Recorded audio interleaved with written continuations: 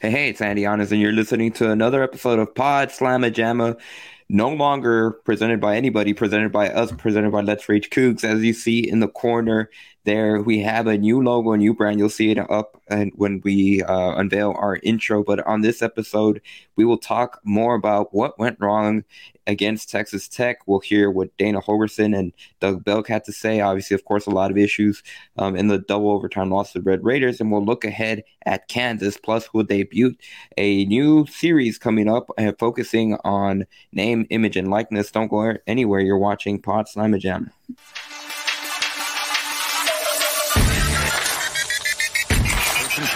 After the penalty, look at the time he has, and look at the throw and catch.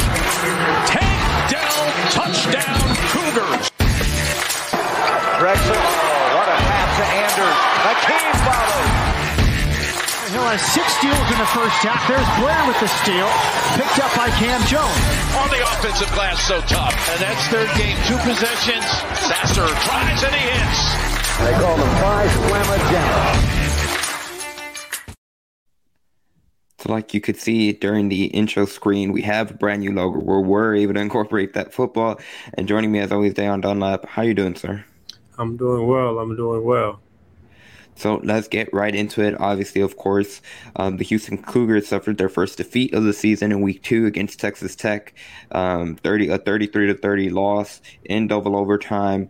A lot of good, a lot of bad in that game. And just kind of to give a quick recap of it, just in terms of early on in the first half, once again, the Houston offense struggled to get a lot of stuff going. They only managed to put up 3 points in that first half. They were trailing 17-3. So once again, they found themselves in a 2-touchdown haul, but give credit to the defense that played really well for about 3 quarters and probably 80% of the game, just in terms of being able to really limit the Texas Tech offense.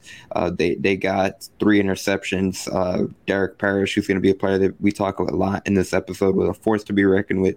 Broke 2 different American Athletic Conference records with 4.5 sacks, 6.5 tackles for loss. He had 11 tackles total. So Dayon, just before we get into any of the clips, what were your overall takeaways of the game against Texas Tech?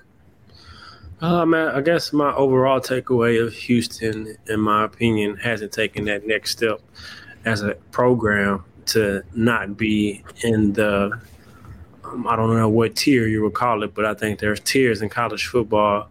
And in my opinion, by losing the Tech has proven me that we're still in the same tier that I thought we weren't in, and really kind of turning that corner to be able to beat mediocre football programs or programs that are kind of like us, I should say, in the same boat of trying to establish that they are a team year in, year out, and going to be good year in, year out, and in that upper echelon or top tier of teams that are competing for a conference championship and a college playoff football spot year in, year out. And so I think they're still chasing that.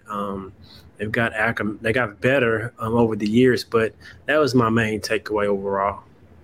Yeah, for sure. And obviously, when you focus on that game against the Red Raiders, there were a lot of costly self-inflicted wounds among Houston, where they, especially early on, it didn't seem like they could get out of their way. For the second straight week, Tank Dell had a punt return touchdown called back on a penalty, this time a roughing the kicker. There was another instance. I can't remember if it was in the first quarter or in the second quarter, but the defense had gotten Texas Tech to a 4th down situation, and then 2 penalties back-to-back. So there was one penalty that extended the Tech's drive. They got them to 4th down again. And then once again, an unnecessary roughness penalty extended the drive again. So just a lot of those mistakes. They were overall committed. 11 penalties total that cost them 121 yards on the day, which is a ridiculous amount of penalties. And now, like we mentioned, it's starting to take points off the board. Here's what Dana Holgorsen had to say about his overall thoughts in that Tech game and what went wrong against the Red Raiders. I've been pretty careful with how I've approached, my thought process on that a little bit. I mean, you never pinpoint one play that affects the game. If we don't kill the punter in the first quarter, it probably didn't come to overtime. I mean, how many times did returns win us games last year. 3. So, we got away with it a week ago, but didn't get away with it this week. Not to pinpoint that being the reason that we lost. There's a lot of things that could have happened throughout the course of the game. When it comes right down to it, we didn't finish the right way. You go into the second overtime, our job as an offense is to score a touchdown. And we got to the 3-yard line and did not do that. When defense goes out there, our job in the red zone is to hold them to a field goal. And we didn't do that. Finished games last year really well. Didn't finish this game the way that we needed to be able to win. We would have been lucky to get out of there with a win with as much dumb stuff that happened. It's as simple as that. When you play a Big 12 opponent, when you play a championship game like Cincinnati, you can't do that stuff. And our program needs to learn to be more disciplined. There's no question. Too many penalties, too many dumb things. There's a busted coverage on 4th and 20. Dumb. Inexcusable. Our safeties were too deep. I can get technical. We didn't play that play like we should. It would have been very easy to stop them on 4th and 20.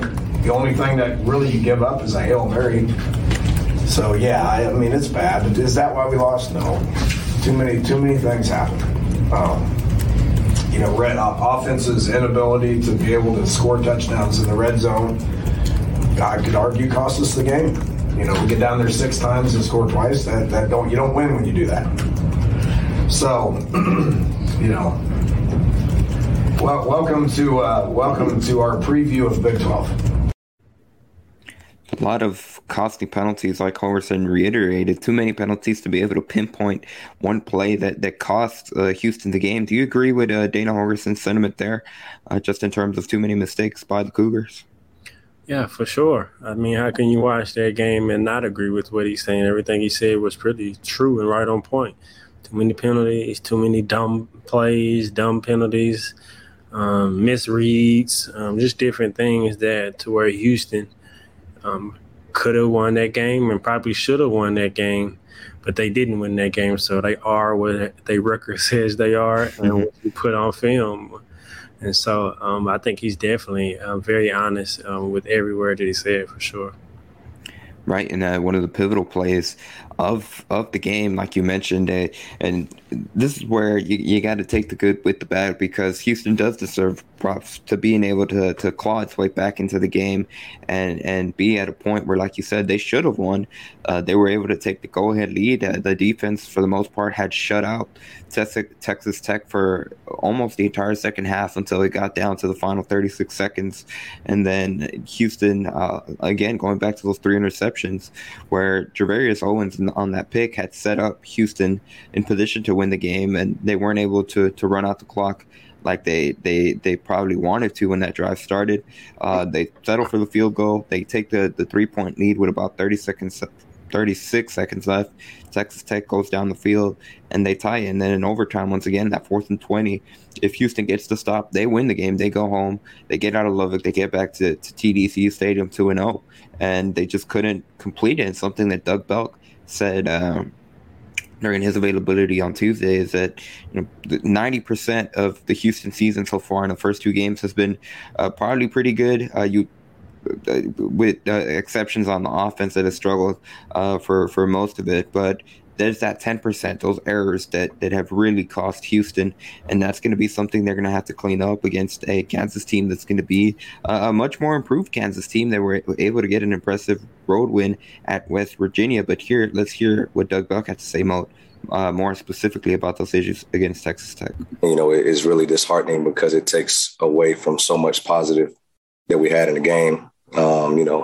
Couple career performances, 6 sacks, 12 TFLs, 3 interceptions, pick 6, and then, G gets the pick there at the, at the end of the game, and balls on the 21 with a minute left, and I think our guys just relaxed, felt the game was over. We played over 100 plays, and, the message this week has been no matter what you do in the game, we got to be able to finish. In the first 2 weeks, we didn't do a good job of finishing the game.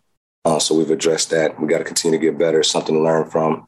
my responsibility to make sure these guys are ready to play and finish the game, no matter what the situation is. 2 overtime games, a lot of plays played, and, fatigue makes a coward of us all. And, when you're tired and things are on the line, you got to be able to execute. And we didn't do that last week. So it cost us major, and it's very disheartening, especially for me, because my job is to do everything I can to make sure that those guys are in position to make plays and be successful on and off the field. Defensive coordinator Doug Belk with a pretty good quote right there. Fatigue makes cowards of us all. But just overall, again, I think interesting hearing him say that he felt that the team kind of let the foot off the gas a little bit after the pick by Travarius Owens, and they probably felt like the win had been secured. Maybe he has a sense of the team better than I would, but I will say that his unit overall has played pretty good. And for me personally, I can't put the onus on the defensive coach, although it's like I would say it's his job, like he did, to have them in a position and put in responsibilities. But at the end of the day, players make plays. Mm-hmm. And so with I think the onus of players, I'm sure if we talk to them, they would say it's my fault, whatever, certain plays that I did this, I did that. But if you just look at the grand scheme of things, upper echelon teams, like I talked about in the beginning, don't make those type of mistakes to beat themselves. You rarely see an Alabama team give up plays like that to lose a game. The Clemsons, the Georgias, the teams year in, year out that are competing to win their conference and to be in the college football playoff. And then you look at the teams that make plays like that, they're typically up and down from year to year. And so, I mean, you got the players. I don't know what it is, those type of things, those mental laps, those plays to beat yourself. You got to change that. Whatever sport it is, when you turn it over and you beat yourself like that, it's hard to win.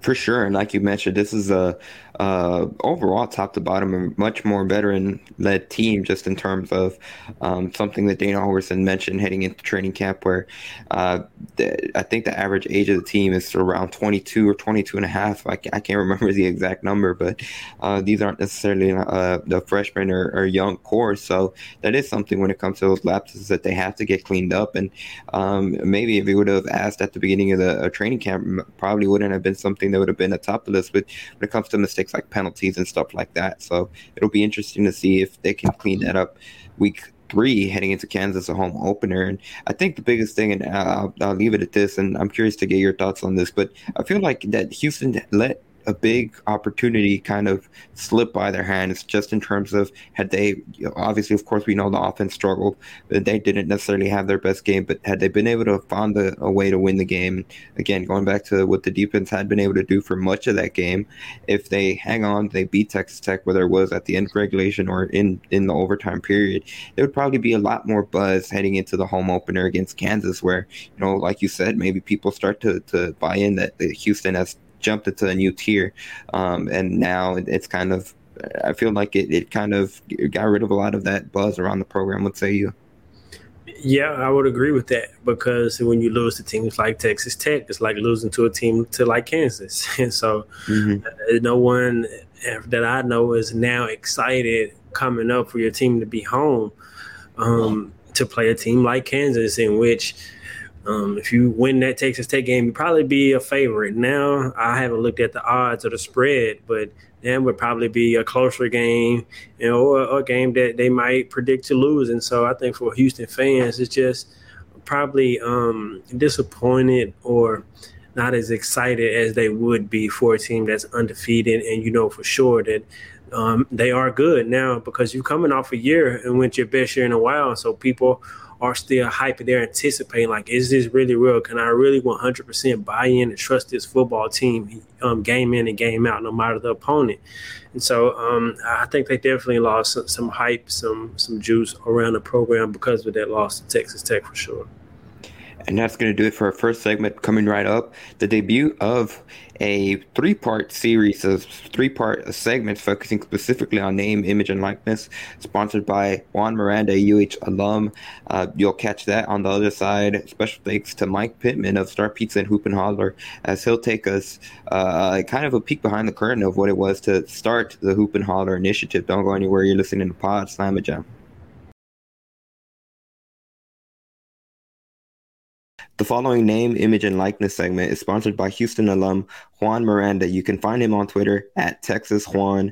Once again, on Twitter, Houston alum, and he is the sponsor of this name, image, and likeness segment. Joining me for one of many throughout the fall, heading into the meat and bones of the football season, and this will actually go into early of the basketball season. So, Mike, thank you for taking the time out of your day to speak with me. Obviously, you are with Start Pizza. Mike, how are you doing? Very good. Good. So, like I mentioned at the top, we're going to be speaking about name, image, and likeness. And obviously, of course, when it comes to you, Mike Pittman, you are you are the co-owner, correct, of the Hoop and Holler Micro Collective for UH basketball and football fans, correct? Yes. Yeah. Awesome. So obviously these segments are going to be kind of focusing on NIL in Houston and across the college world, something that has changed since the summer of 2021. But I want to start to get your story behind this perspective. Hoop and Holler. I think many of UH fans know you guys more best for the Star Pizza commercials that we've run them on That's Rich Cubes. They've been phenomenal. But before we get into that, I kind of want to get into the story behind where did the idea for Hoop and Holler start? Sure. So my wife Jennifer and I, really last season through the basketball season, were a little bit aware of where the NIL landscape was going, what other schools were doing, and U of H being Houston being such a big city, and U of H being what it is as far as fan base goes. There's a lot of fan participation in sports, but not always. It didn't seem like there was a whole lot of participation outside of the actual sporting event, which is something that we saw in other cities and hope to see more of in Houston. So in the end of last basketball season, we really looked at kind of the landscape in Houston versus the landscape outside of Houston. And without sort of raising a flag and saying, somebody do something. We saw how other schools were going out, and Florida State had some big stuff. SMU had some big things happening. There were big stuff happening at USC. And I didn't really have the time ourselves to really run a new business that would be big enough to be considered a huge NIL. So we decided we would kind of start something small, and let's see. With the restaurant, we kind of already had a built-in client that I felt like we had a platform that people might pay attention to, and we're kind of fortunate that they did. And running it up that way really worked best for us because it gave us an opportunity to learn as we went and test the waters and kind of throw something, like you said, together on a weekend. Make it a legal entity and kind of go from there. And that was really where we started. And then once we had it, we weren't quite sure what to do with it. So it was, let's just shoot for the moon. So we had put Marcus Sasser on our sign at Star Pizza, and he responded to that, which was kind of a shock. And we thought that was pretty funny.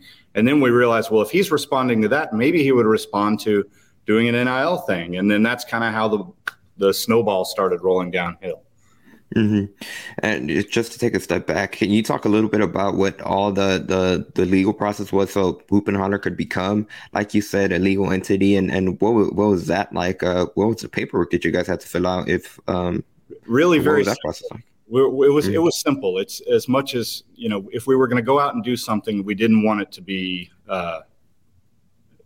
a joke or that's not a real thing. It's a legal entity, and it gave us the opportunity and a platform to scale it however we really wanted. We didn't really have an interest in doing the nonprofit route.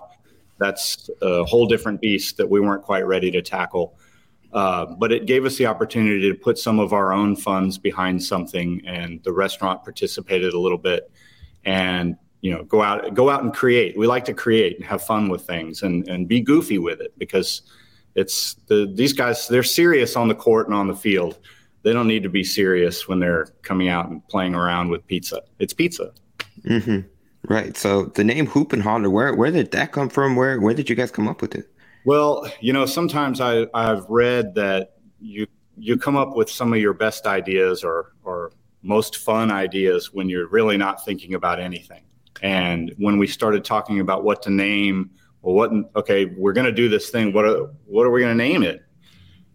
I didn't really know the direction we wanted to go. We were at first more focused with basketball, with sort of in the future, maybe get into the football a little bit and some other sports.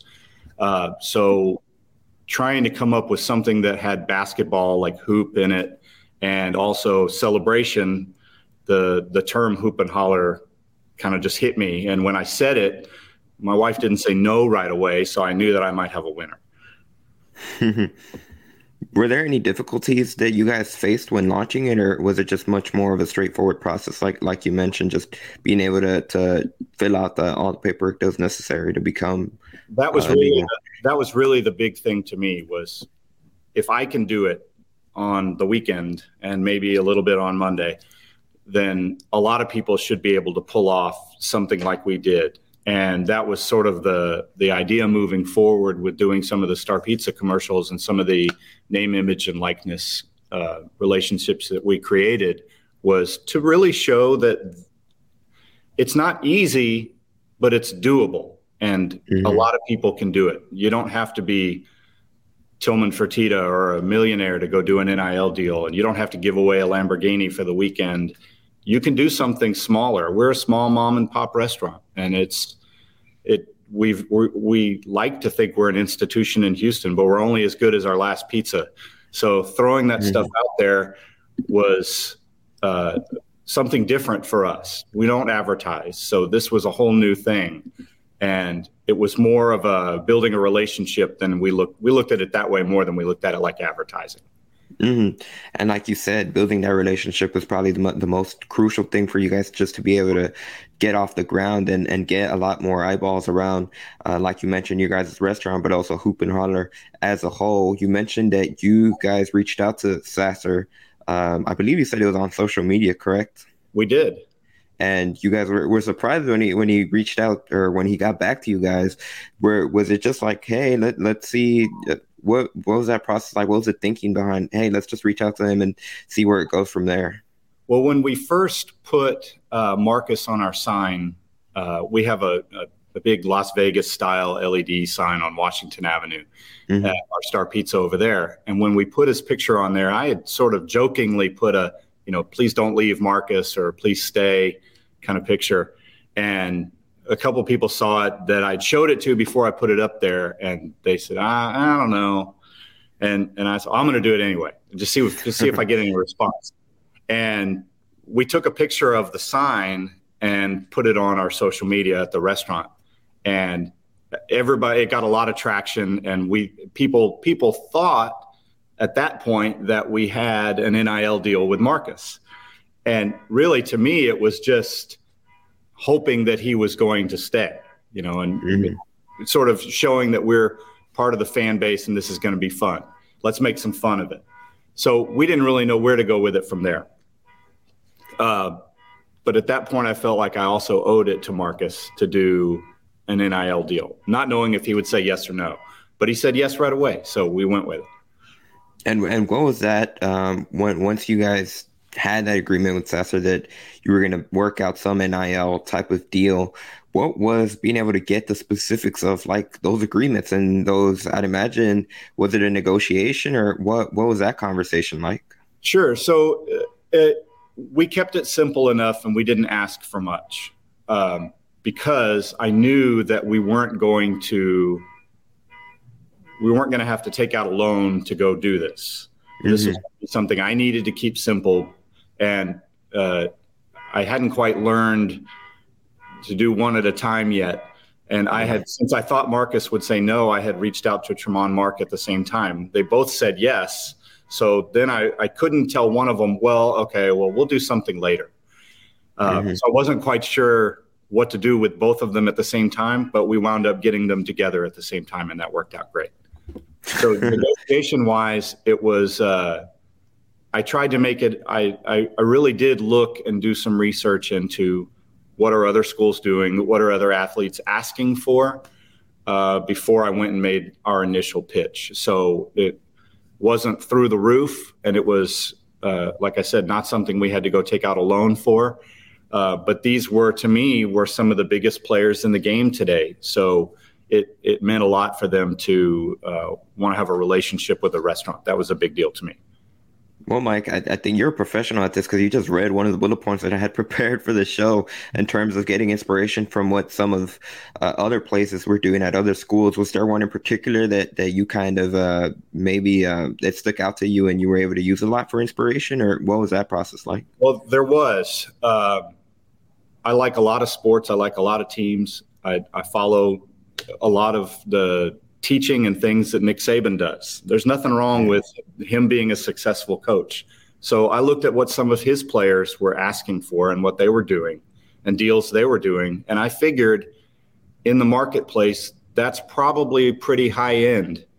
And so we went around that number and kind of started there. And I figured if they said no, then I probably couldn't afford it, but they didn't say no. So that worked out okay. So that was sort of the basis of my research, was to go with some of the number one ranked teams. What are they asking for? What kind of things are they doing? And follow that lead a little bit. Gotcha. And just in terms of going back again to the negotiations, was that like an actual contract that you guys have to sign, or what is that like? Yes, there is. There was initially, we started with our own proprietary contract, just a few pages. And it was something that I'd really found on the internet and changed it around to fit exactly what we were doing, to be more personal for each of the athletes. And then as we move forward, we realized that we could do a lot of that through Open Doors. And that was a game changer for me, because it made it super simple. The awkward, let's go sit down and sign some paperwork, completely went away. Everything was done online, and it was click this, send that offer. It's accepted. It's done. When can we get together? Gotcha. Well, Mike, I'm about to let you go for the first segment. So is there anything else that you'd like to add just in terms of the whole process of being able to launch it? Was there any details that you would like to add, and something maybe that if someone else is looking to start a collective, they should know about? If you could go back and give yourself advice, we'll phrase it that way. If you could go back, give yourself advice when you were beginning to launch a Hoop and Holler, what would it be? The experience is the key. Look at doing things that you think are fun, that you would want to do. And that was really, once we learned how to own the experience, it really was a lot more fun. Some of the stuff like we did with D.A. Jones and with Hawk from the equipment team, those were things that were just like, let's just go be silly and let's make it fun and find a way to also spend some time with these athletes. And that really became a big part of the whole experience, was the experience and getting to hang out with these guys and talk not sports with them and a lot of other stuff. But the experience and the relationship became a lot more important in the end than what's the return on investment. Mm-hmm. That's going to do it for the first of a series segment. It'll be the first of 3 episodes on Pod Slamma Jamma that we are debuting once again, that is sponsored by Juan Miranda at Texas Juan on Twitter. Be sure to follow him. Thank you again, Mike Pittman, for joining me on first of 3 Star Pizza Hoop and Holler. Be sure to follow them on Twitter, and we'll see you next time next week. You don't want to miss it. The first of 3 series. Go Cougs.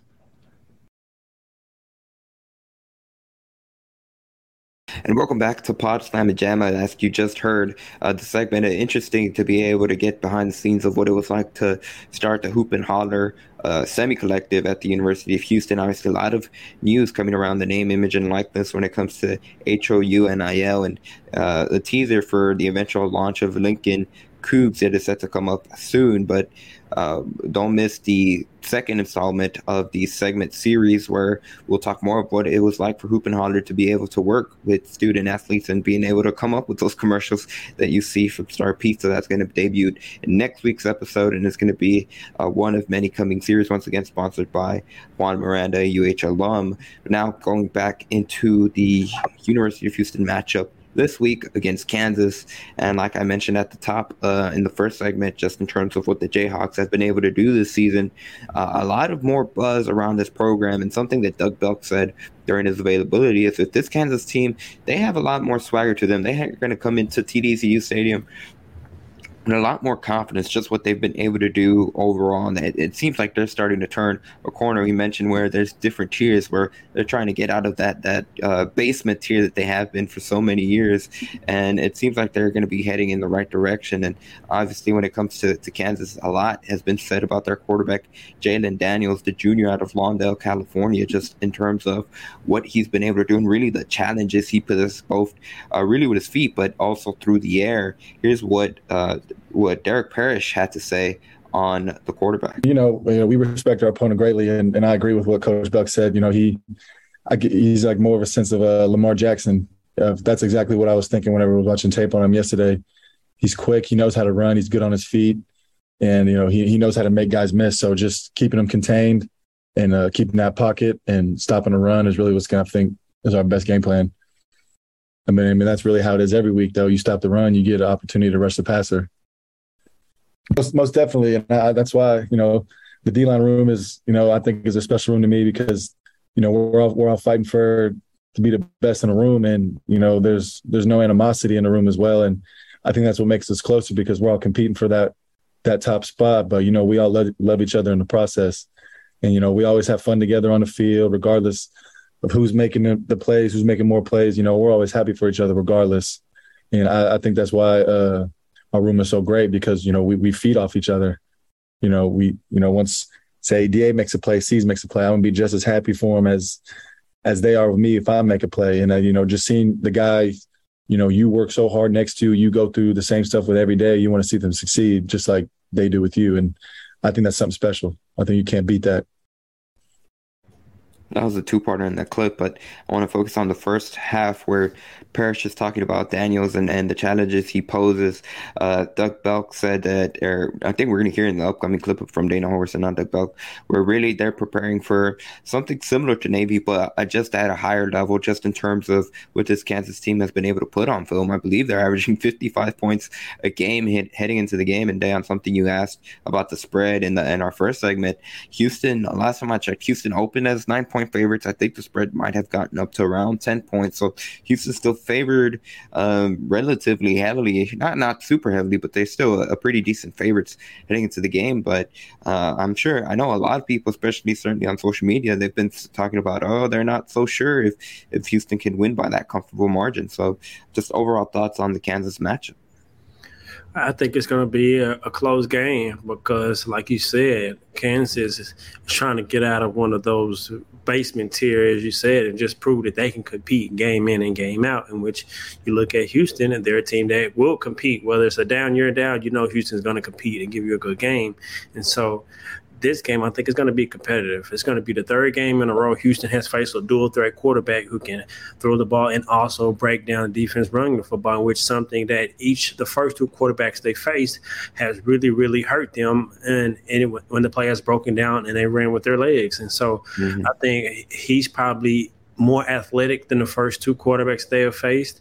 And they're going to get some design runs with him particularly. And then he's very elusive. He runs like a running back, like Derek Parrish said. And so I think they have some athletes out there, especially at running back and a couple big receivers. So I'm going to be intrigued and see if the defense can dominate. They played well, but they haven't dominated like they said that they want to do.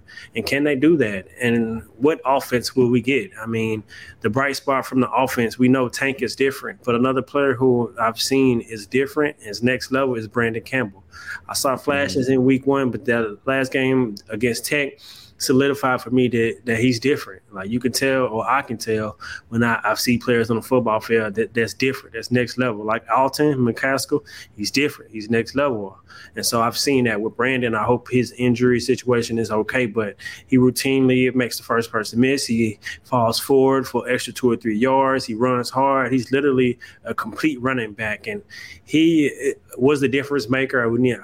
Clayton Tune is still hasn't been as good as I thought he would be. I would say that. But just a complete game from both sides. I know you're going to have penalties. I don't really look at that. Everyone's going to have penalties. You might have some games you have one or two, but overall mistakes are going to happen. But execution and domination, will we see it? I'm not really too sure. Yeah, and Campbell, you mentioned dealing with an undisclosed injury that Holgorsen and the UH Athletics Department has not disclosed, but they said that, or Holgorsen said that he's expected to be a game time decision again. Didn't rule him out on Monday, so like you said, it'll be interesting to see if hopefully he's ready to go for Saturday. And Tajon Henry, the other running back, who really has had a tough start to the season in terms of injuries against UTSA. He injured one ankle. Dana Holgorsen said he injured the other ankle early on against Texas Tech, so that's really limited his ability to be out there for Houston. And once again, for back-to-back weeks, Holgorsen said that they weren't necessarily strong injuries for Henry, but like you mentioned, just what Campbell has been able to show, Holgorsen said he felt more comfortable being able to stick with Campbell just in terms of what he had shown in the game. So that's going to be something to keep an eye on Saturday when they take on Kansas. And one quick point I want to, you mentioned Clayton Tune, and he spoke to reporters on Tuesday as well.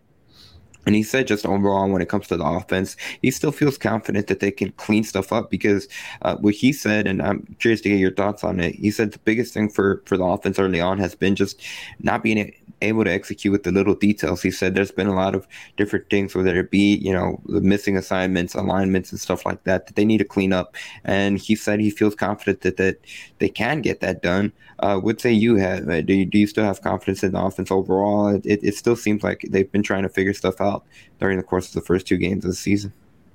I think they still can't figure things out. Do I have confidence in them to I don't have confidence in them to do particularly anything, but I think they can figure it out and play better. But I don't think there could be a dominating offense game in and game out. You're like, oh, they're at least going to put up 30 points. I don't know if we have that type of – I know we have that type of talent, so I take that back. I just don't know if they will do that as a unit. And, I just expected more from Clayton Tune. The way he played in the second half of UTSA, if he carried that over against Tech – and it makes more plays, I think we win. That last third down before they kicked the field goal in overtime, it was Tank one-on-one in the slide. Beat his man off the press, no safety over the top. And he made the wrong read and threw it to Matthew Golden, who had one-on-one on the outside. But, your first read, I would think, would be Tank. And so it's just a lot of little plays that I think the offense definitely can correct. So I will say they can get better. But the bright spot, like I said, is Brandon Campbell for sure. The passing game really has been – they had the scheme passing game. So wide receiver, screen, just little things. And for a fifth-year quarterback, I would expect more. I expect him to be able to sling it around the field. You got young receivers, but if you can put the ball in the air, they can make plays. I just – expected more, but now it kind of made me temper my expectation and brought me down to reality of what the team is at this point, or where the program is at this point, that I should say.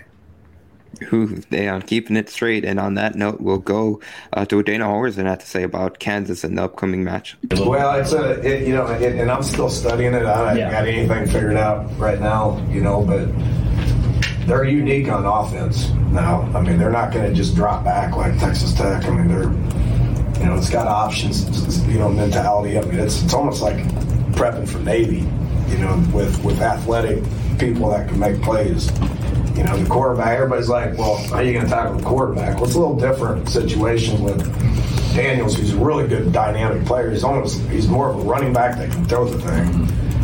As opposed to like what we faced last week with just drop back after drop back. And if the guy snuck out of there, he was good enough and athletic enough to be able to get 20 yards on you real quick. We got to do a better job of containing that, and we didn't do a very good job of containing that at times. This is a whole different animal. This is a lot of offense. They're really good up front. They brought a couple of kids with them from Buffalo. That can really play, that know the offense. This staff's unique now. They've been together for a while, and they do a lot of stuff. So it takes continuity within your coaching staff to be able to do all this stuff. So we got our work cut out for us defensively. Offensively, we got to get better. These guys got good team speed in the secondary. they're big up front, and they play their tail off. Probably. Again, that was head coach Dana Holgorsen talking much more specifically about the matchup against Kansas. And we mentioned Jalen Daniels early on, and really he put up some strong numbers against West Virginia.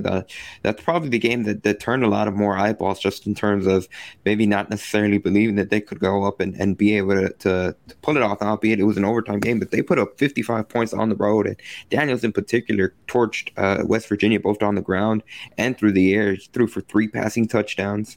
And he also rushed for 85 yards just by himself on the ground. So he's been able to put together a strong season. And like you heard Holgorsen say right there, just in terms of a different animal, they move people up front, which is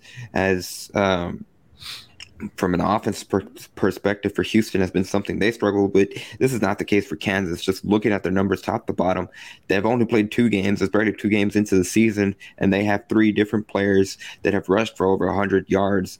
And really, it kind of similar to Texas Tech when it comes to two-headed monster in the backfield, that running back in Devin Neal and Daniel Hishaw. But Jalen Daniels right there also has rushed for over 100 yards for Kansas. So it's going to be interesting to say, maybe you could expect a similar offense to Navy, just maybe a lot more toned up to 100. I would say you what are going to be the challenges when it comes to being able to stop a rushing attack that has been as strong that Kansas has shown early on. I think the challenge is going to be in the trenches, controlling the line of scrimmage and forcing Kansas to throw the football. Daniels has been efficient throwing the football thus far, and so he showed that makes the right decision, but a lot of it is predicated off of play action. So if you can stifle that run play, like Derek Parrish said, you force them into passing situations, then you can rush the passer.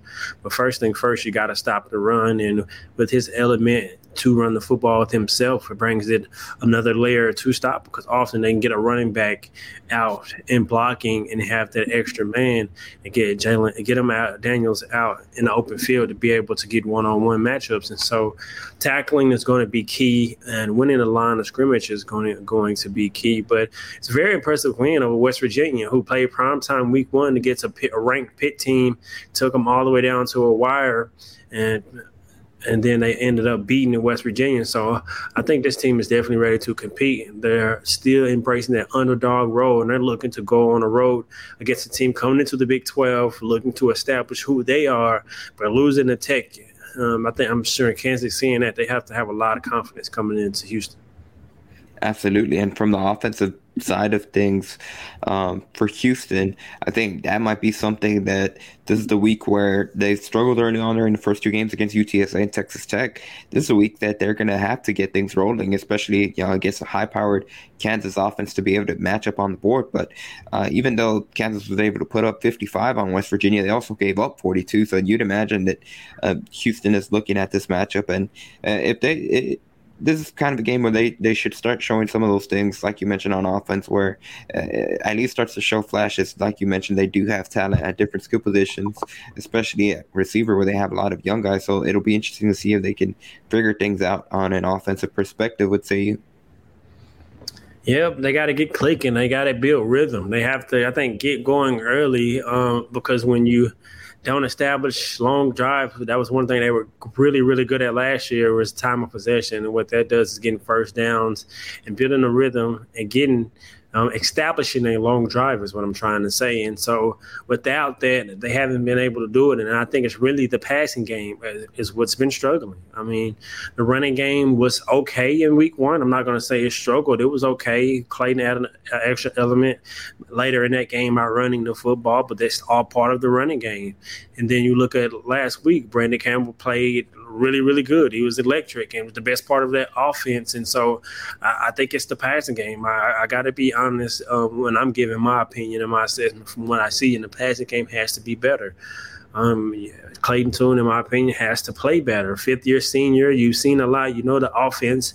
I expect more from him to make more plays with his arm. I mean, not when the first read is taken away, go to 2 or 3 reads. Not saying he isn't doing that, but I'm expecting him to make plays. I watched the entire Texas versus Alabama game, and I knew Texas kicking those field goals with a great quarterback like Bryce Young. There's no way you give him the football with a ton of time, and he's not going to eventually make a play and take his team down to to the red zone and score a touchdown. And so he, in my opinion, the quarterback has to play better for Houston to take that next step. For sure, and that's going to do it for today's episode. So if you haven't done so already, please be sure to subscribe to the new Pod Slam Pajama YouTube account. We've noticed something particular where early on we're still a week that we've launched officially under Pod Slam Pajama. We'd like to thank those of you that have already subscribed to the channel on YouTube. We're extremely grateful. We've also noticed that 70% of our viewers aren't subscribed, and it would really do us a huge favor just to be able to hit the subscribe button. It's free and it takes seconds to do it. So if you haven't done so already, please be sure to hit it. If you have already, make sure you give us a like, and thank you for the support. Dayon, I'll let you say the final word overall. Long season to go, still a chance to reach the team goals ultimately, and so I'm not giving up on the Cougs one bit. Just got to stack it win by win, game by game. You can't leave an episode without saying go Cougs.